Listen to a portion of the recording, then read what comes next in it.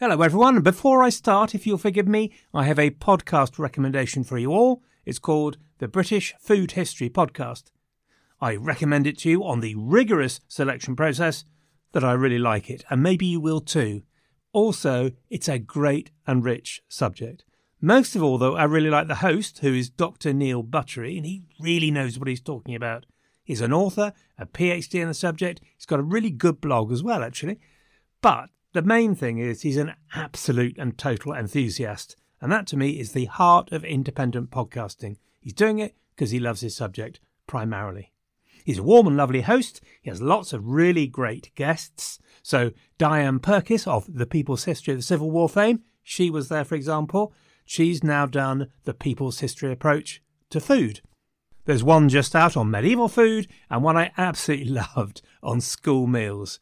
How I laughed at that one and cried just a little bit at the memory of the tubes in school liver. So much yuck. Anyway, it's great. Give it a go on your normal podcatcher, the British Food History Podcast with Dr. Neil Buttery. Wow. Nice. Yeah. What you're hearing are the sounds of people everywhere putting on Bombas socks, underwear, and T-shirts made from absurdly soft materials that feel like plush clouds. Yeah, that plush. And the best part? For every item you purchase, Bombas donates another to someone facing homelessness. Bombas. Big comfort for everyone. Go to bombas.com/ACAST and use code ACAST for 20% off your first purchase. That's bombas.com/ACAST. Code ACAST. Millions of people have lost weight with personalized plans from Noom. Like Evan, who can't stand salads and still lost 50 pounds. Salads generally for most people are the easy button, right? For me, that wasn't an option. I never really was a salad guy. That's just not who I am. But Noom worked for me. Get your personalized plan today at Noom.com. Real Noom user compensated to provide their story. In 4 weeks, the typical Noom user can expect to lose 1 to 2 pounds per week. Individual results may vary. Ready to pop the question? The jewelers at BlueNile.com have got sparkle down to a science with beautiful lab-grown diamonds worthy of your most brilliant moments. Their lab-grown diamonds are independently graded and guaranteed identical to natural diamonds, and they're ready to ship to your door. Go to BlueNile.com and use promo code LISTEN to get $50 off your purchase of $500 or more. That's code LISTEN at BlueNile.com for $50 off. BlueNile.com, code LISTEN.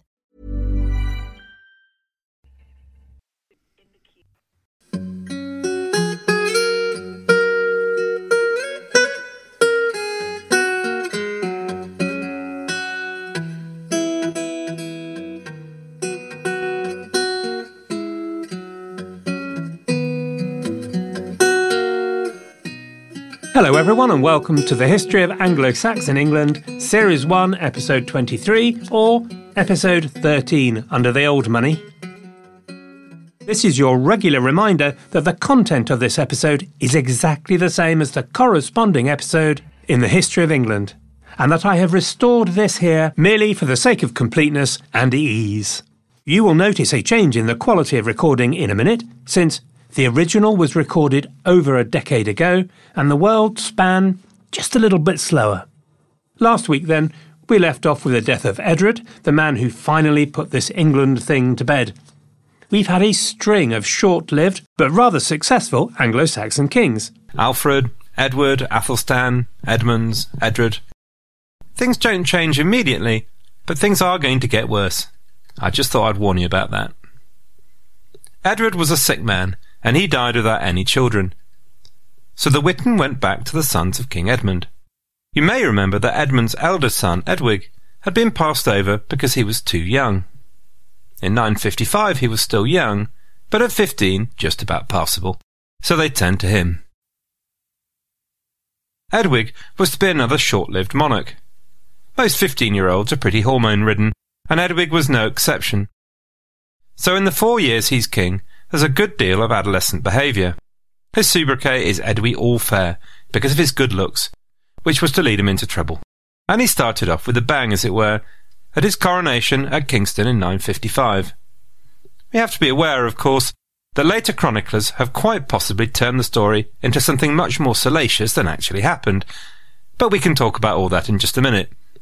So the story goes that everyone, and that is all the thanes and the bishops and things, are all at Edwig's coronation feast, along with one of the leading figures of the church, Dunstan, then Abbot of Glastonbury. Suddenly, Dunstan realises that Edwig has disappeared.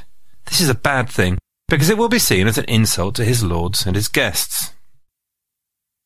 Dunstan hurried through the palace to find him, and eventually he did find him, but he found him in bed in a threesome with his future wife and his future mother-in-law. Edwig refused Dunstan's call to return to his duty, so nothing daunted, Dunstan dragged him out of bed and frog-marched him back to the hall. How much of this is true is a bit moot. The story of Edwig's reign is one of strife and civil war, and Dunstan is on the other side, so it's entirely possible that the whole thing was made up or exaggerated to explain why Edwig and Dunstan fell out. Also, all the chronicles we've come from are from churchmen, and all of them would have been on Dunstan's side, and also not given to supporting the idea of threesomes, or not officially anyway. The political situation for Edwig did have its complications. His younger brother Edgar was waiting in the wings, and Edgar was well connected. He's particularly strongly supported by one of the most powerful families of the period, that of Athelstan Halfking, who we heard about last week. So Edwig decided to marry a woman called Ælfgifu, and although we can't be absolutely sure about her background, it looks as though she was related to Athelstan Halfking, and descended from King Ethelred, Alfred's brother. As with any royal marriage, here is clearly an attempt to bolster his position on the throne and his influence and friendships. It's clear enough that with a rival brother in the wings, and an increasing amount of power focused in the hands of a few aristocratic families, Edwig had potentially a sensitive situation to deal with. It's almost equally clear that he makes a bit of a hash of the whole thing. Things fall apart with quite remarkable rapidity. In 956, presumably in revenge for Dunstan's high-handed treatment of him at the coronation, Edwig banished Dunstan, and Dunstan duly spent the next 3 years in Flanders. The church-based chronicles suggest that Edwig took general revenge on the church, but there's really no evidence of this at all, and actually, Edwig is remarkably generous in granting land to religious institutions, whether due to his extreme piety or probably the precariousness of his political situation. Edwig's real problem was probably simply youthful irresponsibility, and it's quite probable that he gathered his West Saxon mates around him and ignored the other parts of his kingdom. Because in 957, the Mercians and Northumbrians renounced their allegiance to him in favour of his brother Edgar.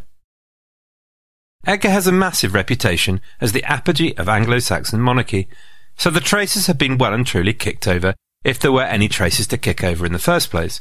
But I'd just like to know quite how surprised Edgar was when he heard the news. Though true enough, he would have been barely 14 at the time, so that's probably a little harsh. Anyway, Odda, the Archbishop of Canterbury, also then waded in, and he used Edwig's difficulties to force him to divorce his wife on the grounds of being distantly related. This does look awfully like revenge, since the closeness of the relationship is not unusually close. In the end, the two parties decided not to fight, so Edwig retained the south, Wessex and Kent, while Edgar took the rest. But by October 959, poor Edwig was dead, at the tender age of 18. Edgar therefore became king at the age of 16, but in many ways he took a very different approach to his brother, and his reign became seen later as the golden age of Anglo-Saxon England. He was to be known as Edgar the Peaceable, not because he was a particularly calm, retiring sort of person, but because for the first reign, for many centuries, there is no war or chaos. As always, we don't know much about his character unless we take the comments of William of Malmesbury seriously. But it's got to be said that many of the pages in William's book sound more like Heat magazine than a historical record, and they're not to be repeated in the Anglo-Saxon Chronicle or in the Chronicles of Florence of Worcester. There are a few main themes we should cover with Edgar. There's the continuing story of the politics of England and her Celtic neighbours. There's the development of the monarchy and its strength, and then there's the development of monasticism, for which he is most famous. So let's start with the church thing. Basically, monasticism in England was in a mess. The problem was not that the wealth and status of the church had not recovered from the wars. There's loads of evidence of numerous land grants from kings and thanes in the 10th century. It was about structure and form. The chaos of the preceding century meant that the true Benedictine monasticism was pretty much dead in England. Groups of minster priests lived in separate houses with their wives and children, and therefore resembled regular churchmen rather than monks. Edgar and Dunstan provided the political will and leadership necessary to start changing all that. The reforming zeal came from a number of eminent English churchmen. Dunstan was very important in this at the early stages, as he started reform at the monastery of Glastonbury from the 940s, but once Edgar came to the throne, his influence is one more of political support.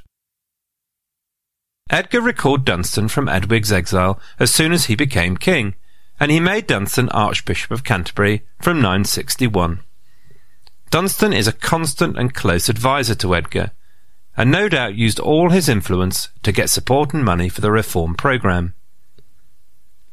But in Edgar's reign the actual work is more down to the likes of Oswald, the Bishop of Worcester, and Athelwold, the Bishop of Winchester. The work involved the expulsion of secular priests from monastic institutions, the reconstitution of those houses under a new rule and with new monks, and the introduction of new houses. Some, if not all, of the concepts came from the continent. There doesn't seem to be a direct relationship between England and the great Burgundian leader of monastic reform, Odo of Cluny, but we can be fairly sure that the ideas flowed through other houses. So, for example, we know of a close relationship with the monastery of Fleury. So England was very much part of a European movement in this regard, but it also had a very English flavour. So by the year 1000, most English bishops were monks rather than part of the regular clergy. There was very little separation indeed between church and state. Bishops and abbots were very closely stitched into the secular political process, taking a full part in institutions like the Witan alongside thanes and magnates. Great churchmen like Dunstan were very much the most trusted of the king's advisers. By the end of Edgar's reign, over 50 institutions had been reformed or newly founded, and the whole process was actively and energetically promoted and encouraged by Edgar. It's also worth noting that there were still many unreformed houses, but a start had been made. It's interesting to see that immediately after Edgar's reign there is something of a reaction to the whole thing, probably on the basis of the expense of all the grants the aristocracy were being asked to make to the church, as well as just a general dislike of change. But all of that reaction did turn out to be pretty temporary. Oddly enough, Edgar did not have a coronation service until 14 years into his reign, that is in 973. It's not clear exactly why, but people have noted that a priest could not be ordained until they reached the age of 30.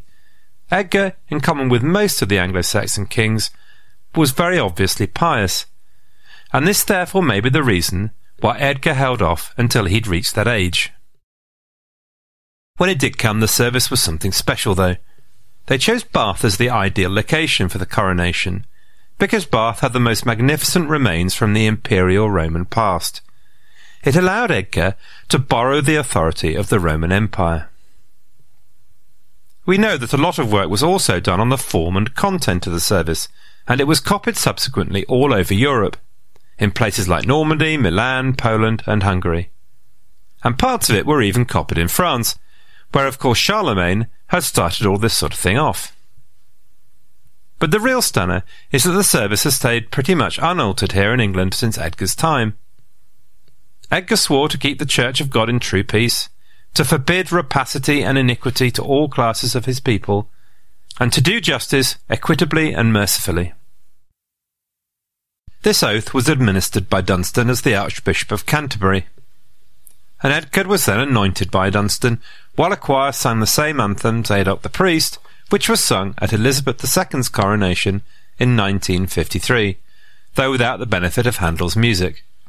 It was this bit, the anointing of Edgar by God, that was the main focus of the whole event, the setting apart of the king from the rest of humanity with the authority of God.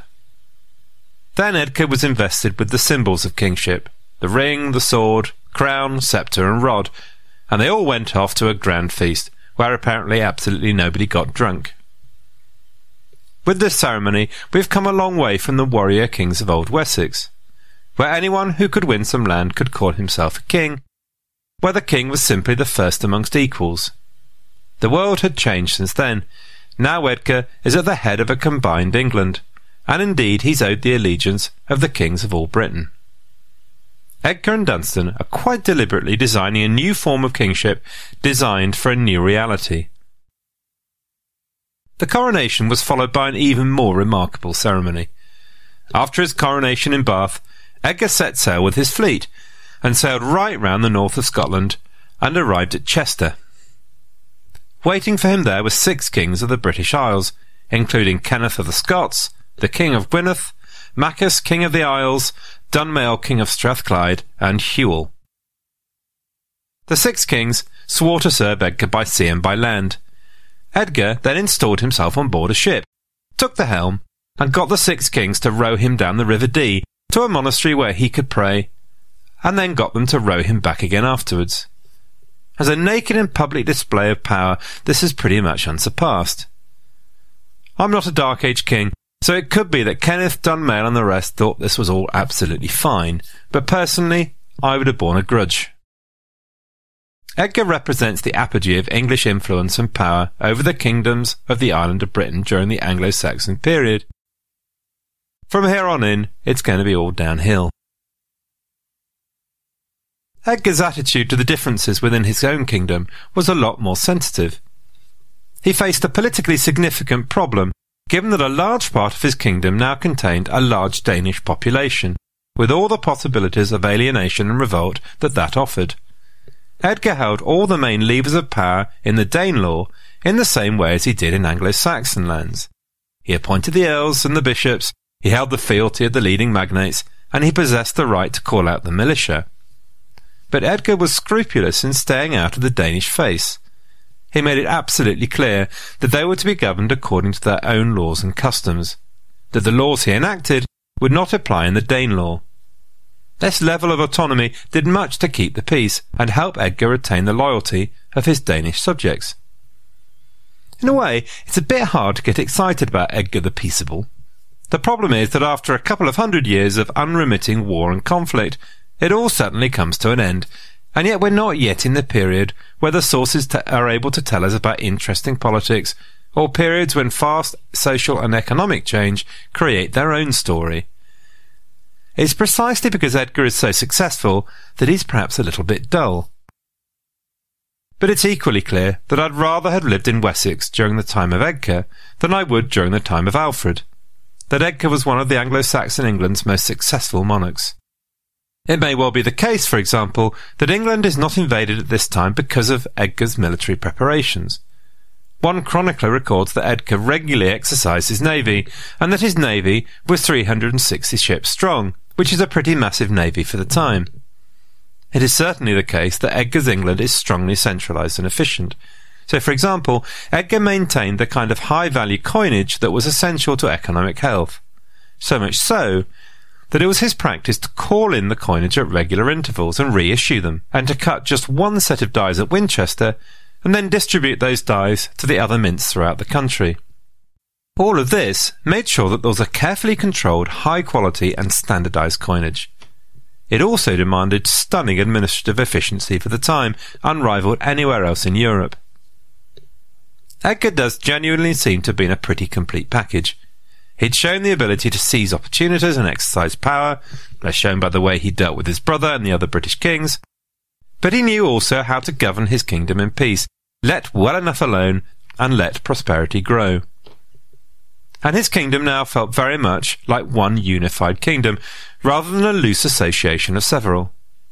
The judgment of William of Malmesbury, writing in the 12th century, was that no king, either of his own or former times in England, could be justly and fairly compared with Edgar. Nothing could be more holy than his life, nothing more praiseworthy than his justice. Edgar died suddenly and unexpectedly in July 975, at the tender age of 32, and he was buried at Glastonbury.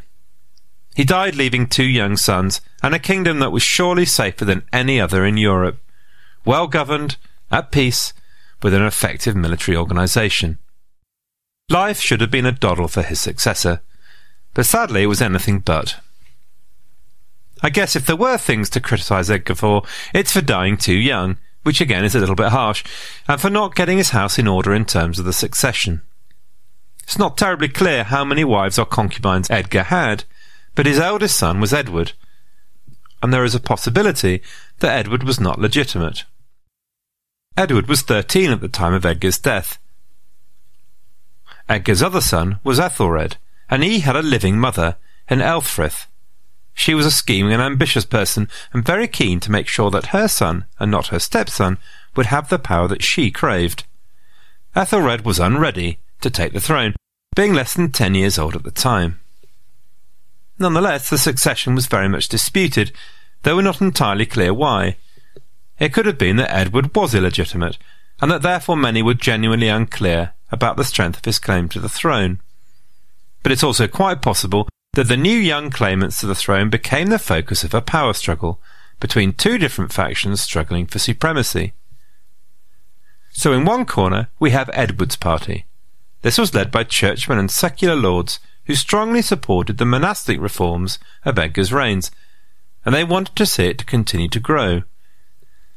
So this included figures like the Archbishops Dunstan and Oswald, and the son of Athelstan Half-King, Athelwine. In the other corner, we have an almost equally powerful faction. This one was led by Elfrith. It did also include well-known churchmen like Bishop Athelwold. But it also included powerful magnates who had another aim, that of stopping and even rolling back the tide of monastic reform.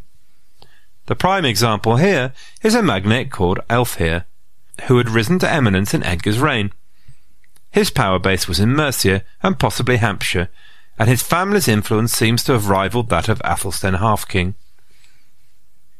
It's not that these men weren't religious, but the point at issue about the monastic reform was the vast movement of land out of secular hands and into those of the religious institutions. Men like Elfhere felt they'd been put under too much pressure to bestow land on the church, and they felt that the balance of power between the church and secular lords had gone too far in favour of the church. The dispute led to armed camps, with Elfhere expelling monks from monasteries in his lands, while Athelwine assembled an army to stop the same happening in East Anglia. In the end, the Witan just about managed to keep the peace, and Dunstan's personal influence and reputation was probably decisive. Edward, soon to be known as Edward the Martyr, was therefore crowned at Kingston-on-Thames. It was not to be a happy reign. The accounts we have of Edward's character are rather conflicting. The oldest records show a rather unpleasant young man, given to shouting and throwing his weight around, whereas later accounts, which are likely to have been affected by his martyrdom, show a king who's ready and willing to take advice and guidance, and to do his best, and maintaining a friendly relationship with Ethelred and his mother. Edward only lasted 3 years, and these were 3 years of unrest. The arguments about monastic reform continued, dominating discussions at a bad-tempered synod at Colne. And this was not helped by a bad harvest, which, for many farmers living at the edge of subsistence, meant famine. Then in 978, Edward went hunting in the south of England, in Dorset near Corfe Castle. His stepmother lived nearby at the castle, so Edward decided he'd drop by and take advantage of her hospitality. The story of what exactly happens next varies, with some saying that his attendants were in on the plot, and others that he was separated from them, but the long and short is that his stepmother offered him a drink, and while he was thus distracted, Edward was stabbed to death. Elfrith then dropped his body in a grave at Wareham without any service or honour due to a king. Ethelred was crowned within a month at Kingston, and Elfrith installed as the regent, all in unusual haste, which all led to the air of suspicion, intrigue, and distrust.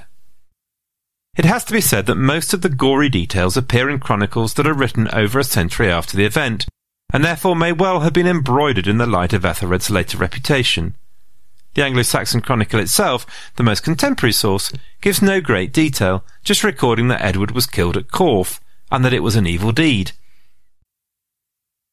But the finger of motive does point pretty clearly at Elfrith. And of course, no one was punished for the killing, which again suggests that whoever it was had a hold over the new king, Ethelred. Added to that, there's a deal of quite revealing behaviour after the event. Alderman Alfhere a year later dug Edward up and reburied him with greater honour at a nunnery at Shaftesbury, which looks a bit like a man trying to distance himself from the deed. By 1001, Edward was considered a martyr, and the interpretation is often that this came about from public revulsion at the murder and apparent lack of punishment for the perpetrators. Whatever the truth of it, all of this severely damaged the prestige of the crown and got Ethelred's reign off to a very bad start, from which it really never recovered. Ethelred himself, throughout his life, appears like a man who never felt secure or sure of himself, and you have to wonder if that was partly the result of the rumours and doubt surrounding the circumstances of Edward's death, and the loyalty between the Anglo-Saxon people and the king, which had been such a feature of the last 100 years, was very clearly damaged, the consequences of which we'll see innumerable examples next week. Next week, we'll cover the first 25 years of Ethelred's reign, as the Scandinavian tide begins to wash up on the English shore, and the English state had the chance to show if Edgar's glory was based on stone or on sand. Until then, everyone, good luck and have a great week.